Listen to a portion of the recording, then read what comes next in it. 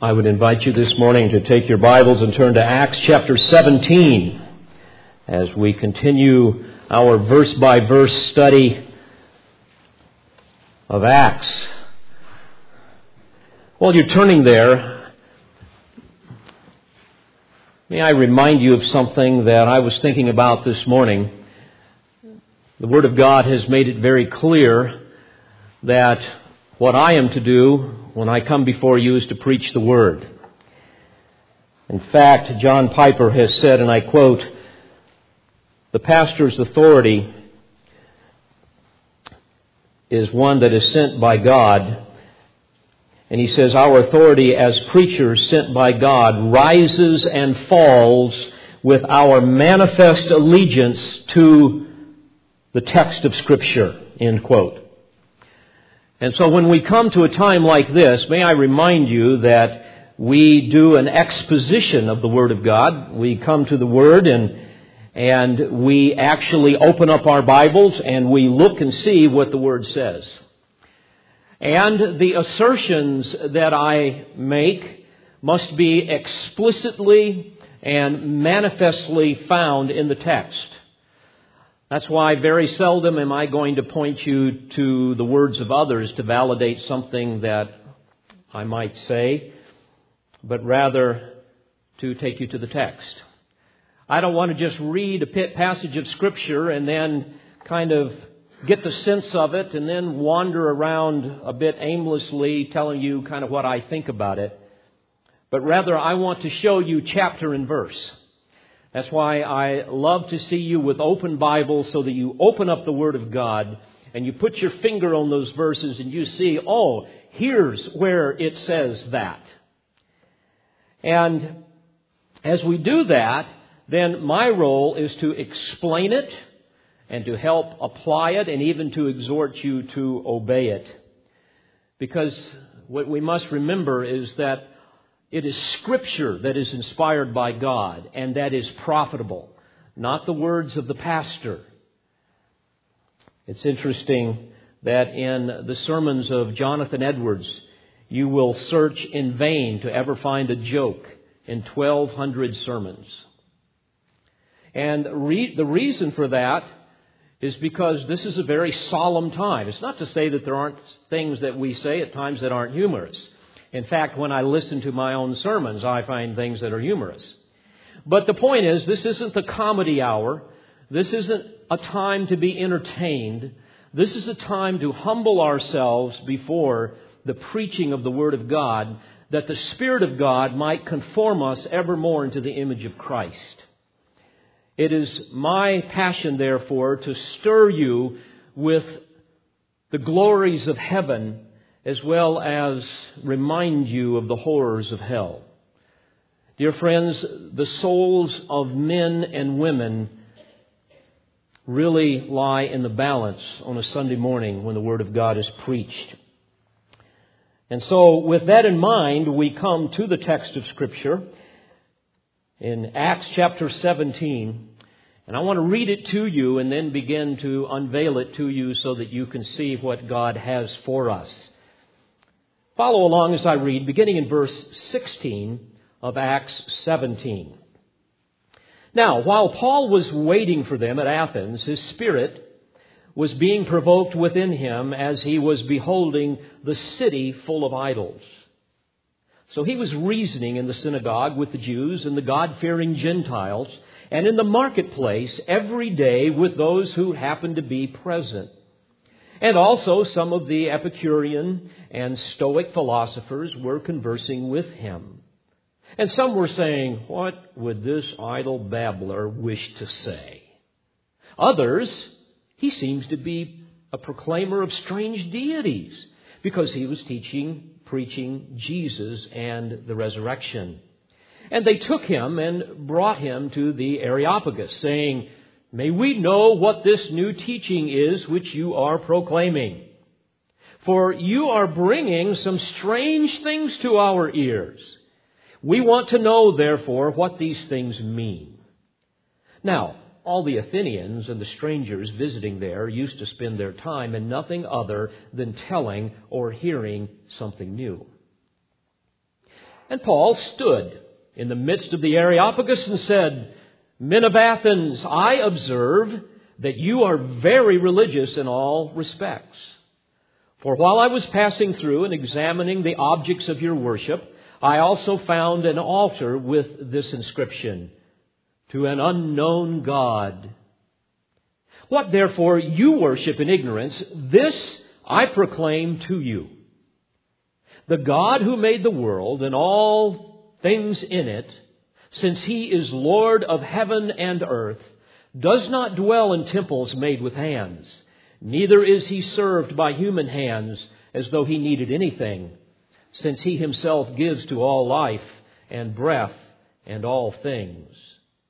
And He made from one every nation of mankind to live on all the face of the earth, having determined their appointed times and the boundaries of their habitation, that they should seek God, if perhaps they might grope for Him and find Him, though He is not far from each one of us. For in Him we live and move and exist, as even some of your own poets have said, for we also are His offspring. Being then the offspring of God, we ought not to think that the divine nature is like gold or silver or stone, an image formed by the art and thought of man.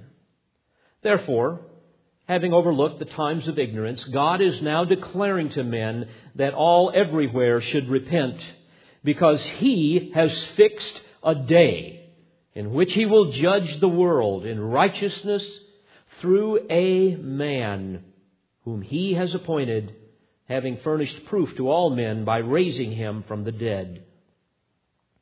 Now, when they heard of the resurrection of the dead, some began to sneer, but others said, "We shall hear you again concerning this."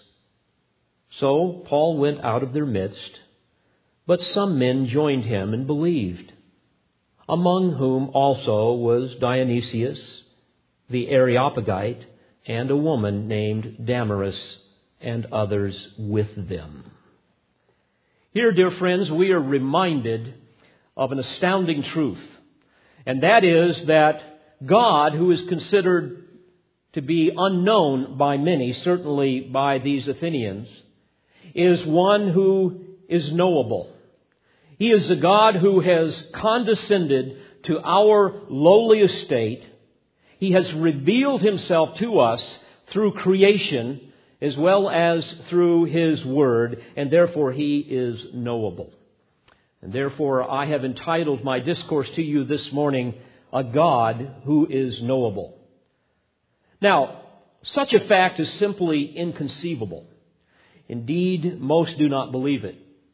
To be sure, most religious people, like the ancient Athenians, worshipped this unknown God in ignorance, not in spirit and in truth. And even we as believers at times can take this for granted and lose our sense of astonishment. Therefore, I want you to join me for a moment and reflect upon some incredible truths that will help us see the transcendence of God, the otherness of God, so that we can contrast that with the way He has chosen to reveal Himself to us. I want you to gaze with me into the midnight sky for a few minutes and reflect upon creation and the Creator. The psalmist reminds us in Psalm 19:1 that the heavens are telling of the glory of God and their expanse is declaring the work of His hands. Now, rational and reasonable men have acknowledged this fact throughout history, that when you look into the heavens, you see the handiwork of God. Heavens tell of the glory of the Creator, and the solar system really declares the works of His hands. And what is fascinating is that modern astronomers and astrophysicists and astrobiologists and even philosophers are increasingly dumbfounded as new satellite technologies allow them to behold our solar system more up close and personal. The spectacular images transmitted back to them through the satellites, however, do not reveal some chaotic sea of random stars and galaxies. They do not see the earth, therefore, as just another speck of dust adrift in a vast cosmic sea. Instead, what the scientists see and what we all can now see as we also behold the pictures is intelligent design. We see purpose. We see uniqueness, significance. We see in the earth a planet unlike any other in the solar system. I was recently watching a documentary, a DVD that I would encourage you to get. It's entitled The Privileged Planet. And there I was reminded of some of these truths. For example, in 1977, there were twin spacecrafts that were launched from our country, and they were christened as Voyager 1 and Voyager 2. And eventually, over the years, they broke free from our Earth's gravitational pull, and they probed our neighboring planets. And in the course of their journey, they have transmitted back to us thousands of pictures. And perhaps the most memorable one was one that was sent on February 14th, 1990. As Voyager 1 approached the far edge of our solar system, it turned and took its wide-angle camera and pointed it back towards its point of origin, namely back towards Earth. And what is fascinating, and I would encourage you to see the picture yourself, is that amongst the millions of images that you see there, you will see one that glows. It's a pinpoint of light, and that is Earth, seen from 4 billion miles away. An absolutely stunning photograph. Now, it would take years to communicate to you the marvels of what scientists have learned about our Earth as they look at these pictures that come back. But let me share with you but one that boggles the mind and points clearly to the glory of God, to the transcendence of God, to the omnipotence of God, to our Creator God, and thus again allowing us to contrast His transcendence with the fact that He has made Himself knowable to us. Consider the perfect solar eclipse, something that we've all seen, but I fear we have all taken for granted. I know I have. I have discovered, as I've read and seen various things, that scientists can predict when a solar eclipse will occur within 1 second. And there are certain requirements for a solar eclipse, and that is you have to first of all have a luminous body, and that's the sun. You have to also have an eclipsing body, which is the moon, and then you have to have an observable platform, which is the earth. And all of these must line up in a perfectly straight line. And yet think of what it must require in order for the earth and the sun and the moon to do this. Because realize that the earth is orbiting around the sun and the moon is orbiting around the earth. Try doing that with your hands around a basketball as if it were the sun. And get them all to line up. Especially when you realize that the sun is 400 times bigger than the moon. Yet it is 400 times further away. And yet when the sun or when the moon eclipses the sun, it does so absolutely perfectly. And what is exceedingly amazing when we think about this, scientists have determined that the factors necessary for habitation on a planet, in other words, for a planet to support life, those factors, those requirements are the same as those necessary for a total solar eclipse. Because the gravitational pull of our moon is strong enough to regulate the Earth's climate by stabilizing the tilt and helping to circulate the warm and the cold waters of our oceans.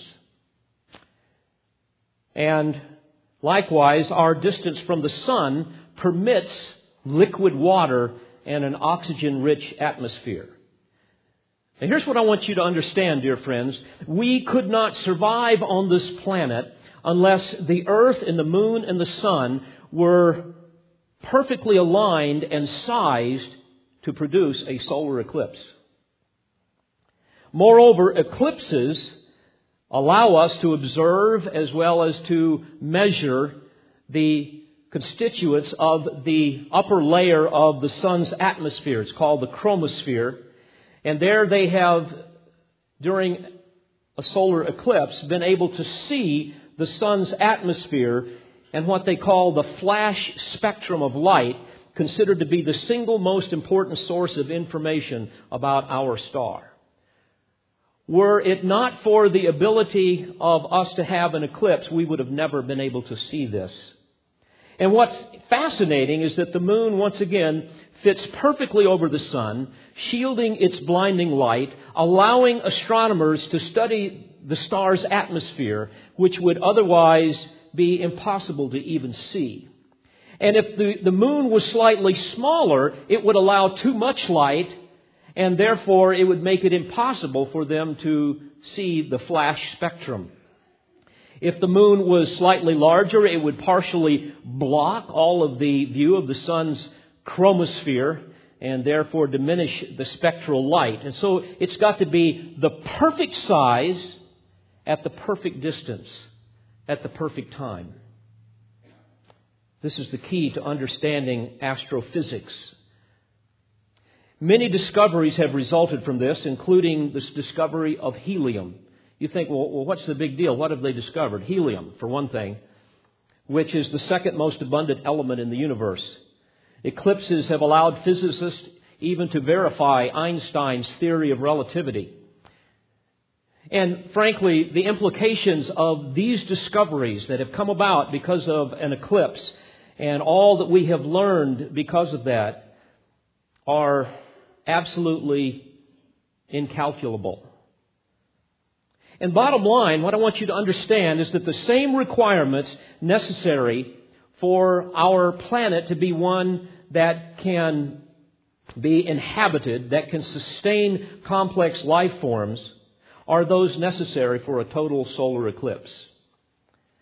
And this requirement, along with many others, has not been found anywhere else in the known universe. What an amazing coincidence. Well, the question we must ask is, why is it that our planet's precise location within the solar system and the Milky Way galaxy is the only place suitable for complex life? Why is that?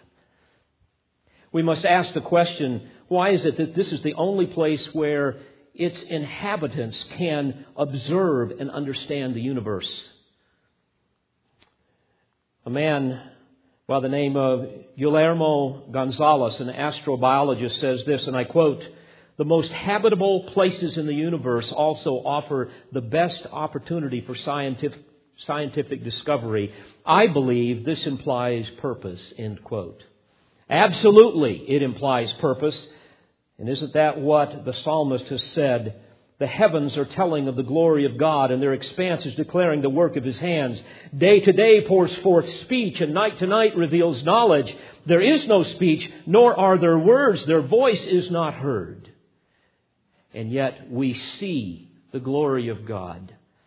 And that text in Psalm 19 goes on to describe how that God reveals His character, not through His creation, but through His Word. Beloved, God has revealed His glory to us through His creation.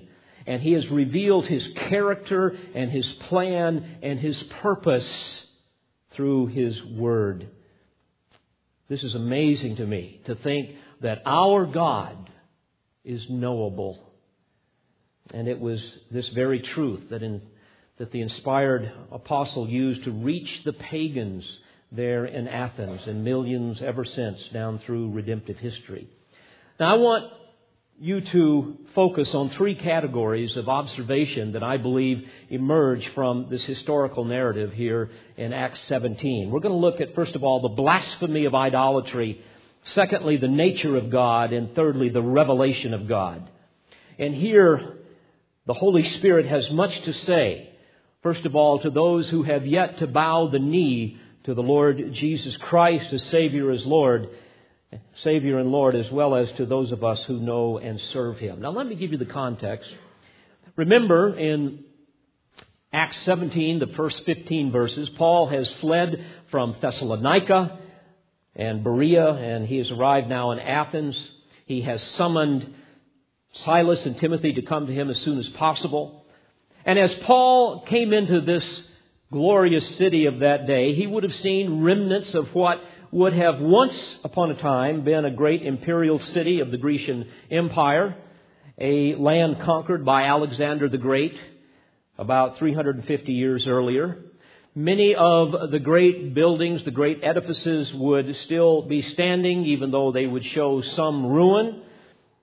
There would be the temple of Ares and Zeus and Apollo and Hephaestus, and there would be the grand Stoa, which is a portico of Attalus, which was really a magnificent promenade, a meeting place that stretched across almost the entire eastern side of the agora being the marketplace, the public square. And in the center of the agora stood the Odeon, which was the music hall of Agrippa that would seat about 1,000 people. There would have been the altar of the 12 gods, considered to be the very center of Athens.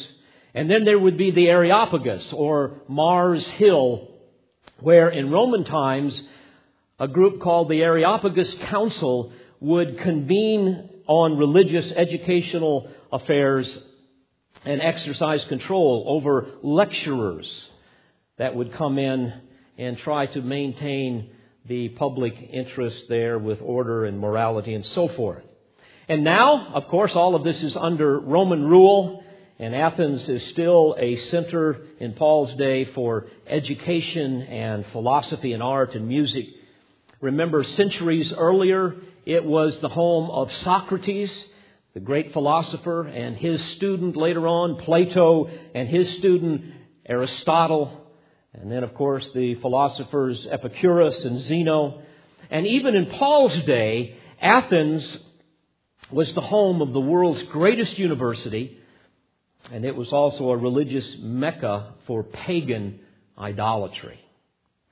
What a perfect place to invade the kingdom of darkness with the glorious light of the gospel of Christ.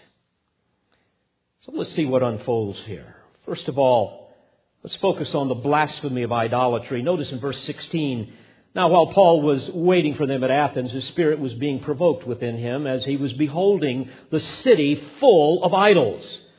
Provoked is a term in the original language that means to provoke to wrath, to irritate, to stimulate someone to intense anger.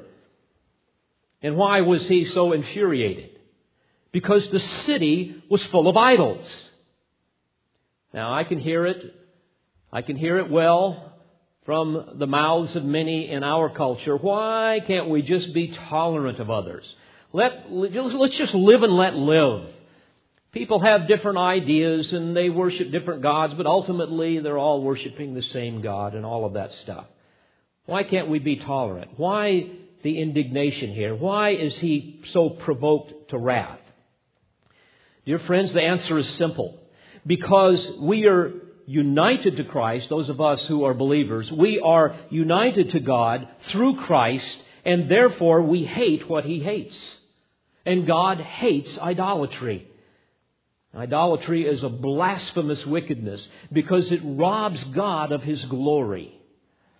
God has forbidden idolatry. In Deuteronomy 5:7, He says, "You shall have no other gods before me." Let me remind you of what idolatry looks like according to the Bible, because you might say, boy, I'm glad I'm not an idolater, but you just might be. Idolatry includes bowing down to images, worshiping images, sacrificing to images, worshiping other gods, swearing by another god, speaking in the name of other gods, looking to other gods, serving other gods, worshiping the true God by an image. worshiping the true God in hypocrisy, worshiping the true God falsely by redefining Him or attributing to Him that which is not true, worshiping angels, worshiping celestial objects, worshiping demons, worshiping dead men, in other words, saints, setting up idols in the heart. In fact, dear friends, as we study the Word of God, we see that anything that distracts us from loving and serving the true and the living God, or anything that we love and serve or want more than Him, is idolatry. And these things are an abomination to God. And ultimately, it constitutes false worship. Because all of this will lead a person to abominable sins. For this reason, the Spirit of God tells us through John in Revelation 21 verse 8, "But the cowardly, unbelieving, abominable, murderers, sexually immoral, sorcerers, idolaters, and all liars shall have their part in the lake which burns with fire and brimstone, which is the second death." You see, friends, anyone that truly loves God will be zealous for His glory and will therefore be infuriated with any form of idolatry. For the most part, I'm kind of an easygoing guy, but I get absolutely livid when I see God redefined. When I see God, especially in the form of the Lord Jesus Christ, being redefined into this newly invented Jesus of our day that winks at sin. This newly invented Jesus that supposedly suffered and died an agonizing death on the cross so that we could be healthy, wealthy, and wise, so that we could be successful. Those types of things are so wrong. A.W. Tozer speaks poignantly to this issue, and I quote, "Perverted notions about God soon rot the religion in which they appear. The long career of Israel demonstrates this clearly enough, and the history of the church confirms it. So necessary to the church is a lofty concept of God that when that concept in any measure declines, the church with her worship and her moral standards declines along with it. The first step down for any church is taken when it surrenders its high opinion of God." End quote. So, being provoked to anger by this idolatry, Paul reins in his rage. And in verse 17 it says that he was reasoning in the synagogue with the Jews and the God-fearing Gentiles, and in the marketplace every day with those who happened to be present. Now, obviously, word gets around about this character Paul that is preaching publicly. In verse 18 we read, "And also some of the Epicurean and Stoic philosophers were conversing with him. And some were saying, 'What would this idle babbler wish to say?'" This would be the same reception that I would get or you would get if I were to go and speak the truth at Vanderbilt University or at Harvard or at MTSU or at any of our universities and colleges in the land. Now, who are these Epicurean and Stoic philosophers? Well, Epicureanism was founded by Epicurus, and they basically believed, and this is what he taught, that man's highest good is pleasure. And pleasure was really interpreted as freedom from disturbance or pain. And they believed in the gods, but they thought that gods really didn't intervene in the affairs of men, and so you could kind of go ahead and live in any way that brings pleasure. And at death, we just merely cease to exist. There's no afterlife. By the way, this is basic American philosophy. This is kind of how most people think, except there's one difference. In American philosophy, everybody goes to heaven. Have you noticed that? Everybody seems to go to heaven. Well, Stoicism was a little different. It was founded by Zeno, who was a Phoenician philosopher. And he taught that people should be free from passion, unmoved by joy or grief, and basically submit without complaint to things that come along in their life. And the greatest virtue in life would be self-mastery. And the ultimate goal in life would be to feel nothing. Boy, that sounds exciting. Sign me up. I thought the people that felt nothing were dead. And basically, these people would be dead spiritually, spiritual cadavers. Because when you feel nothing, dear friends, one of the things that you won't feel, unfortunately, is guilt. And guilt is something that God gives to a man to drive him to the Savior. You know, it's interesting, isn't it? Satan doesn't care what you believe as long as it's a lie. And there's a smorgasbord out there today. I mean, just think about it. There's people that teach that God is dead, that there's no God, that for example, we have this whole theory of evolution, that we're just the product of random chance. And then you've got others that say, well, no, God is in everything. And we have all the animal rights people and all of the tree huggers and all of this type of thing going on. And then you've got others that say that, you know, we're all part of God. And others say, no. God is, he's up there, but he's learning. He basically reacts. He's not sovereign. And then others will say, well, you know, we all worship the same God, only by different names. And then there's those who believe that God is kind of up there, but he's distant and he's a bit stingy. But if you learn the proper formulas, you can get him to release some of those goodies out of his hands, and he will make you prosperous and so on.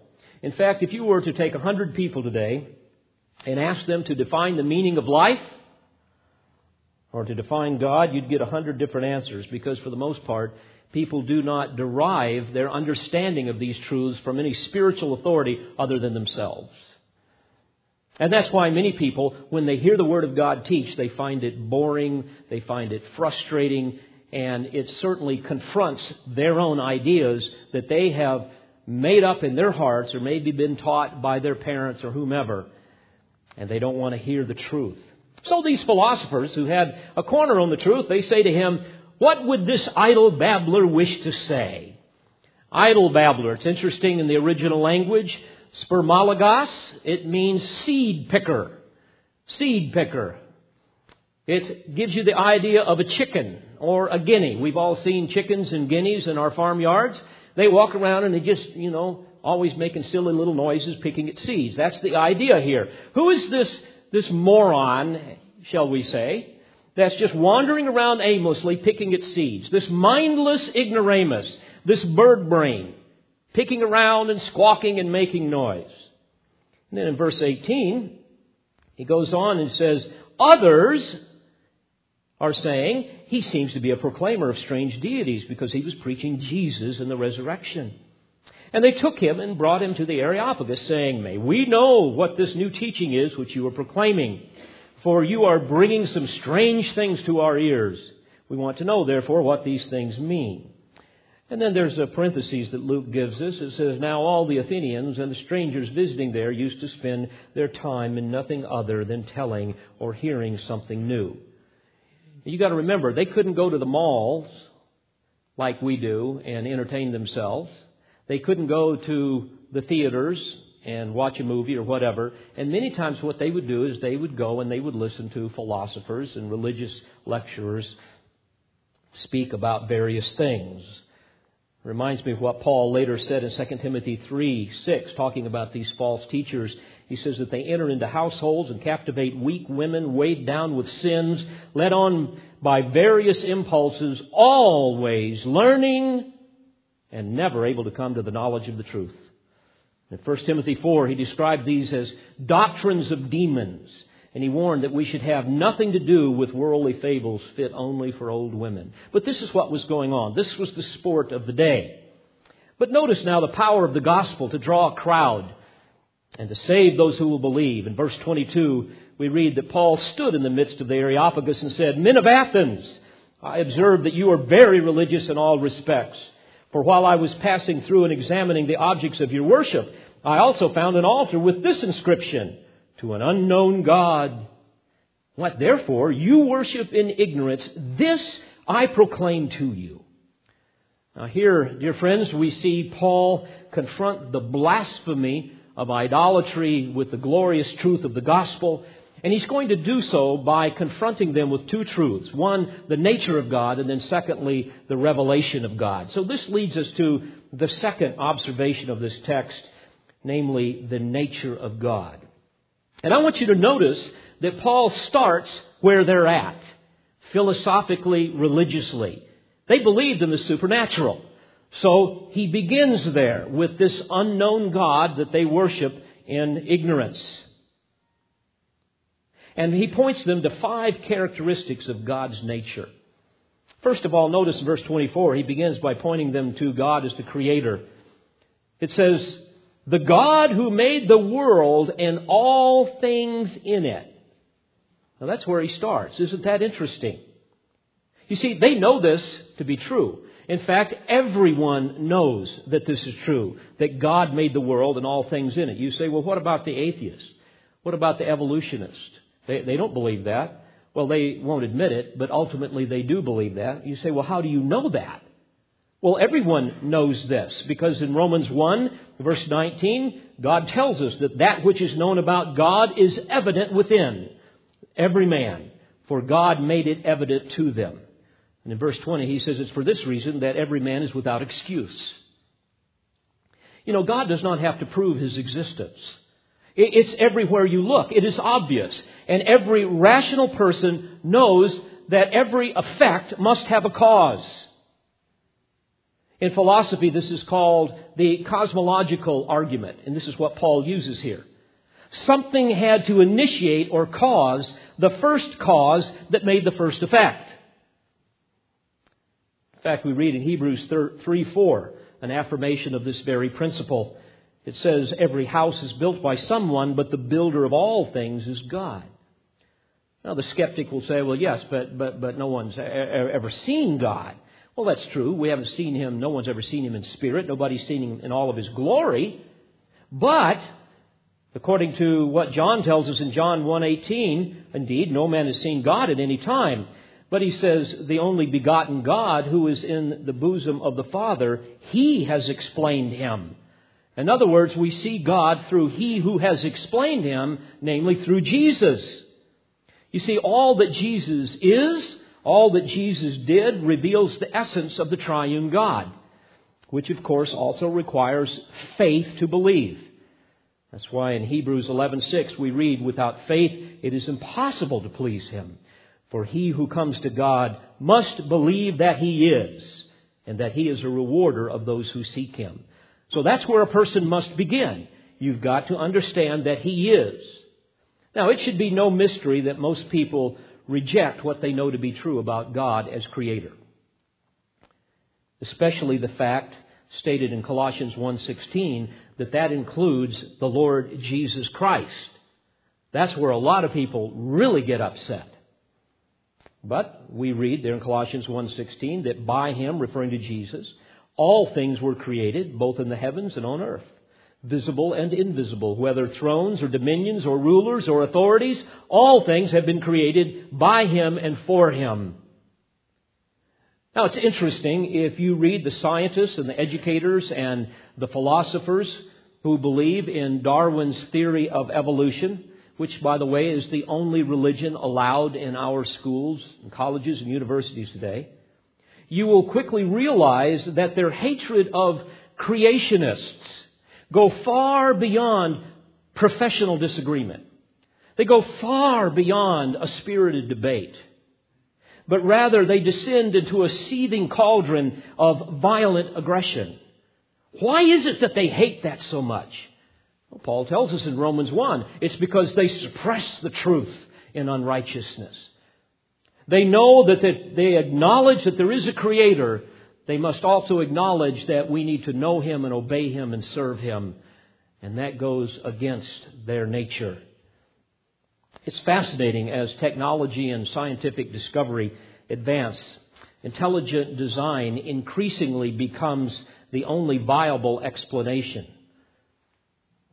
It's amazing. I was reading about bacteria not too long ago. And I learned that many bacteria like Salmonella and Streptococci propel themselves with what they would call miniature motors. And this is equivalent to a car traveling 150 miles per hour in liquid.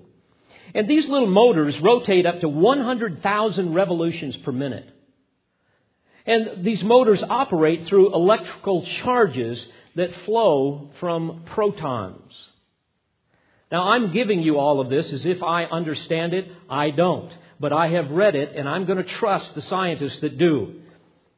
And they tell me that each shaft of these little bacteria rotates a bundle of whip-like flagella that acts like a propeller. And these motors have intricate sensors and control mechanisms that cause them to start and stop. And I saw them in this one little DVD that I was looking at. They can go reverse. They can change directions instantly. Now, I want you to catch this. 8 million of these motors would fit in the circular cross-section of a human hair. 8 million.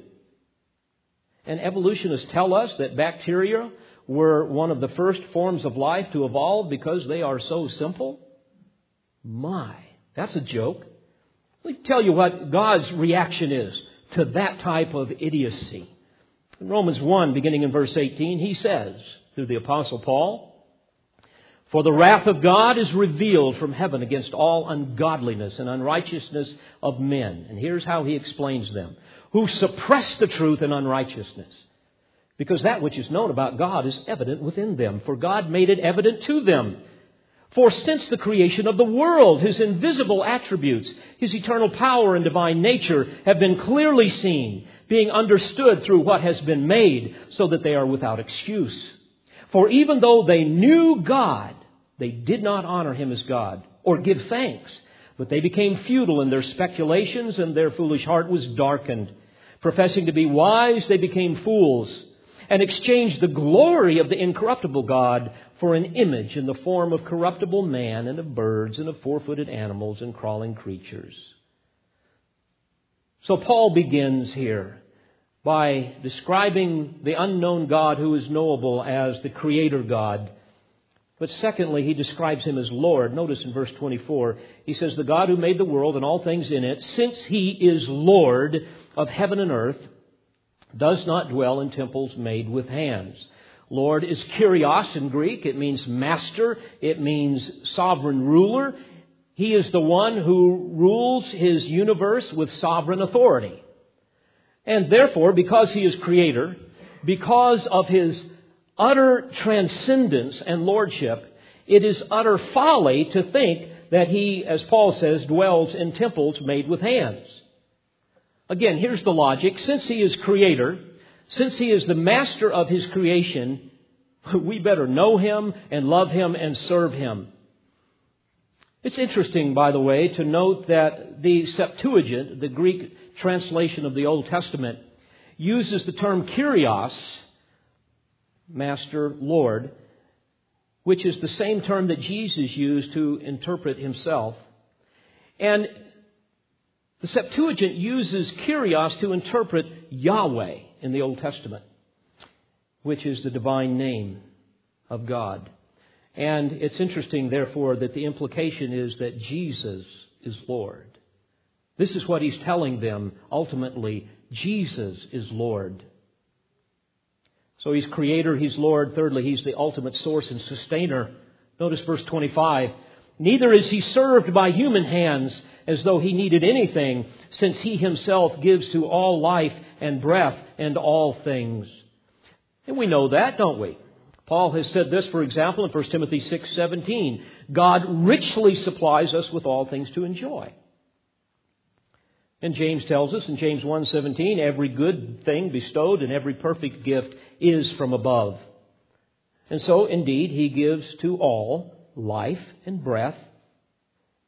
And he says, and all things. And the implication here is that He is the sustainer of life, since He Himself gives to all life and breath and all things. And we know this, don't we? In Colossians 1:16. All things have been created by Him and for Him. And in verse 17 it says, "And in Him all things hold together." As a footnote, there has been a fascinating discovery of laminins. Maybe you've seen this in the scientific research. Laminins are the cell adhesion molecules. It's a family of proteins that kind of glue our cells together. And it's fascinating. When you look at the laminins, you will see that they are in the shape of a cross, like the cross that our Lord hung upon. And when I think about this, I'm reminded of Hebrews 1:3, where we read that Jesus is the one who upholds all things by the word of His power. Think of that, dear friends. Every atom in the universe was created by Him, and He is the one that holds them all together. Bottom line, what Paul is telling them and what the Word of God teaches to us is that the Lord Jesus Christ is our Creator, our Sustainer, and He has made every human being with such staggering complexity that scientists are just now beginning to scratch the surface of how we are made. I'm utterly fascinated with it.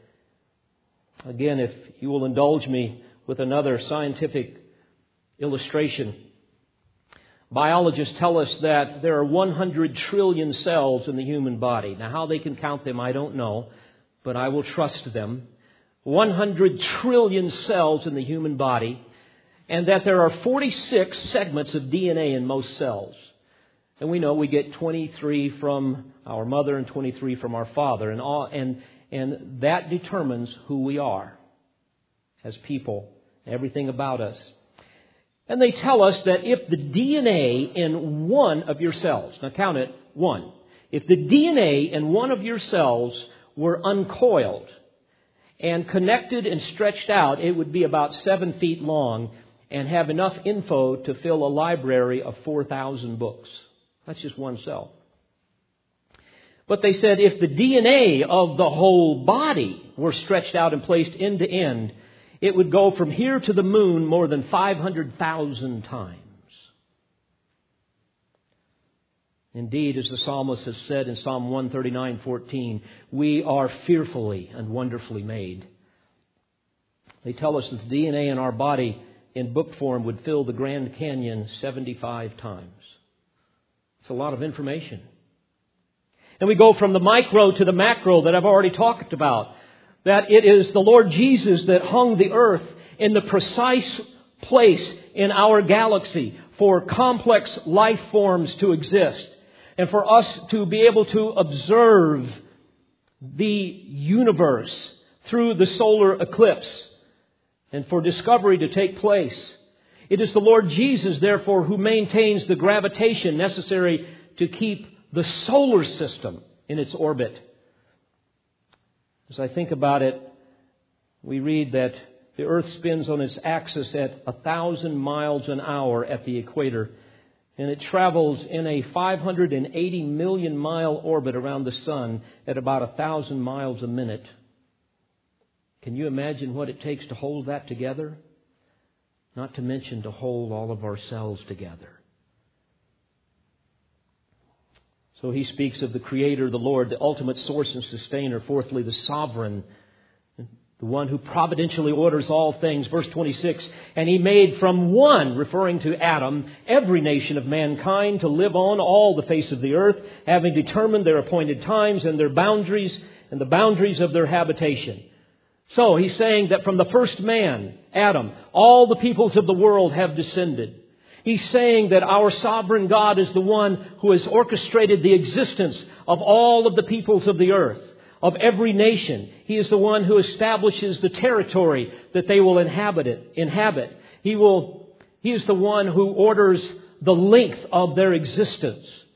Indeed, our sovereign God is the one that determines the rise and the fall of great civilizations. Daniel 2 gives vivid descriptions of this very thing. I read recently that amongst the 28 most recent civilizations, the average lifespan is 305 years. And when you read the things that cause those civilizations to die, you will see that they are precisely a mirror image of what's happening in the United States of America.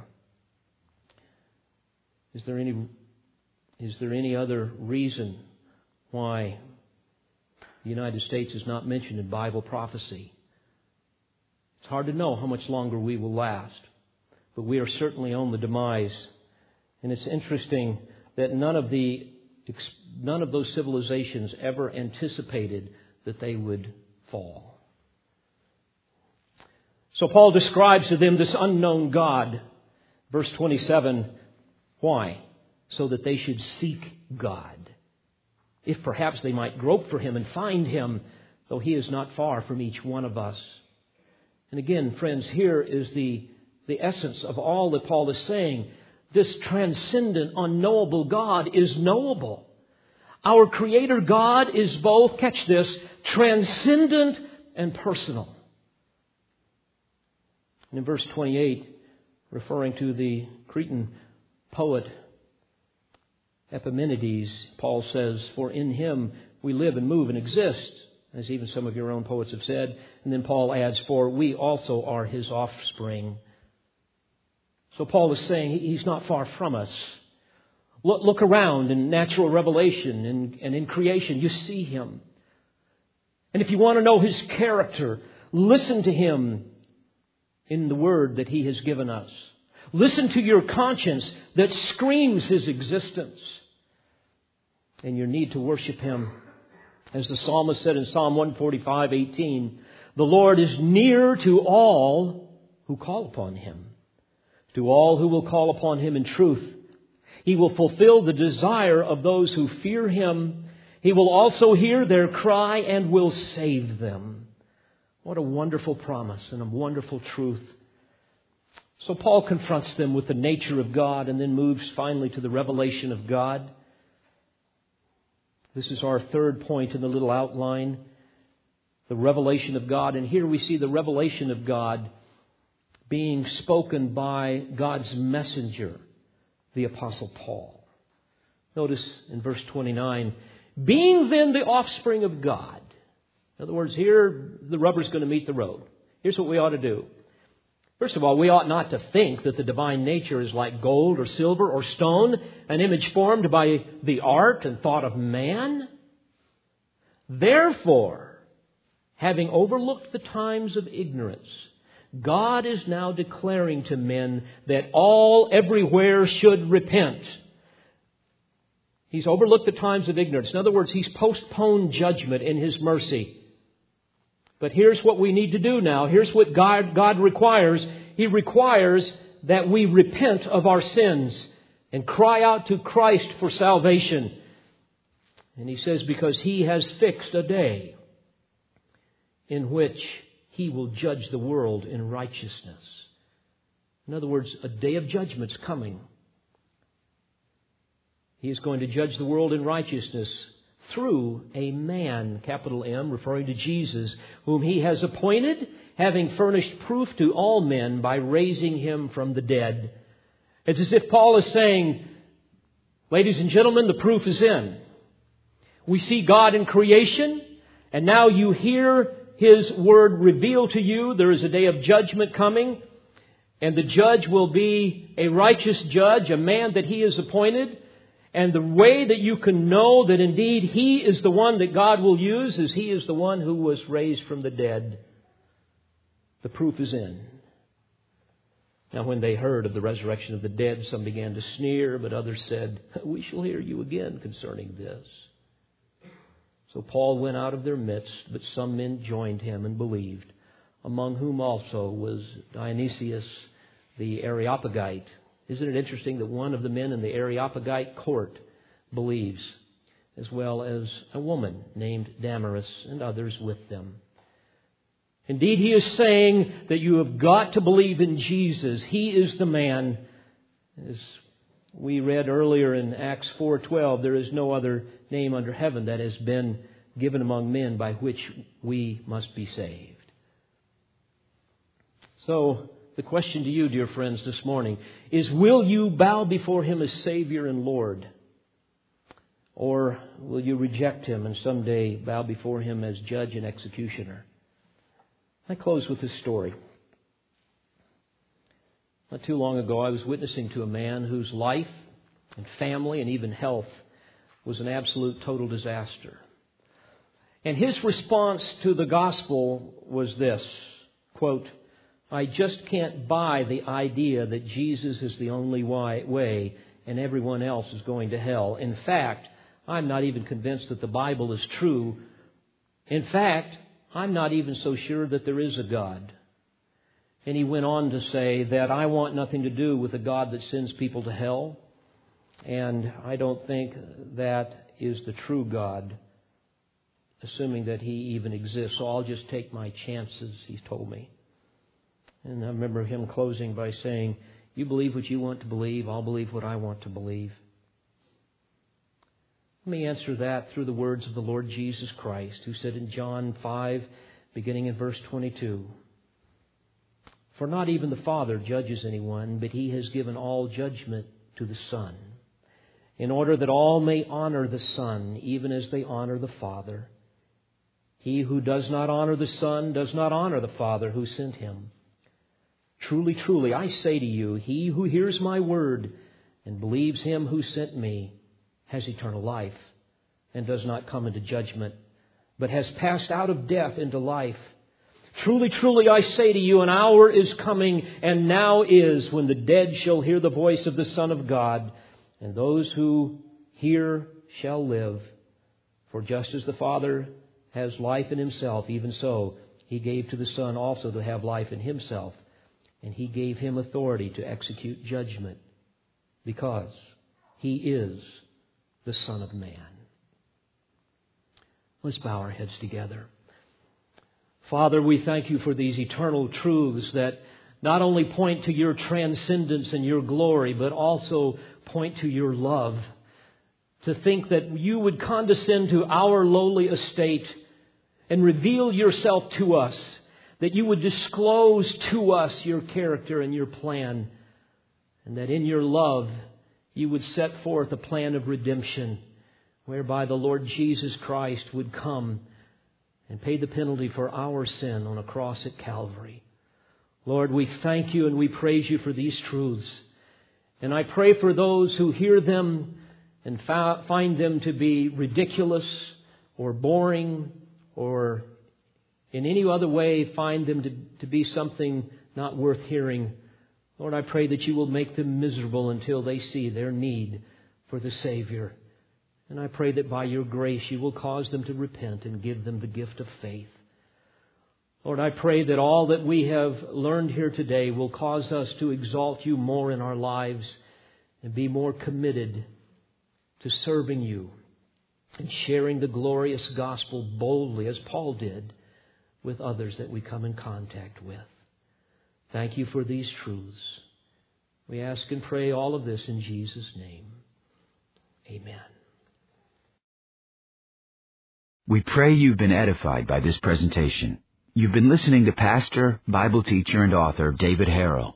For more information or to order additional tapes or CDs of Pastor Harrell's messages, please visit olivetreeresources.org.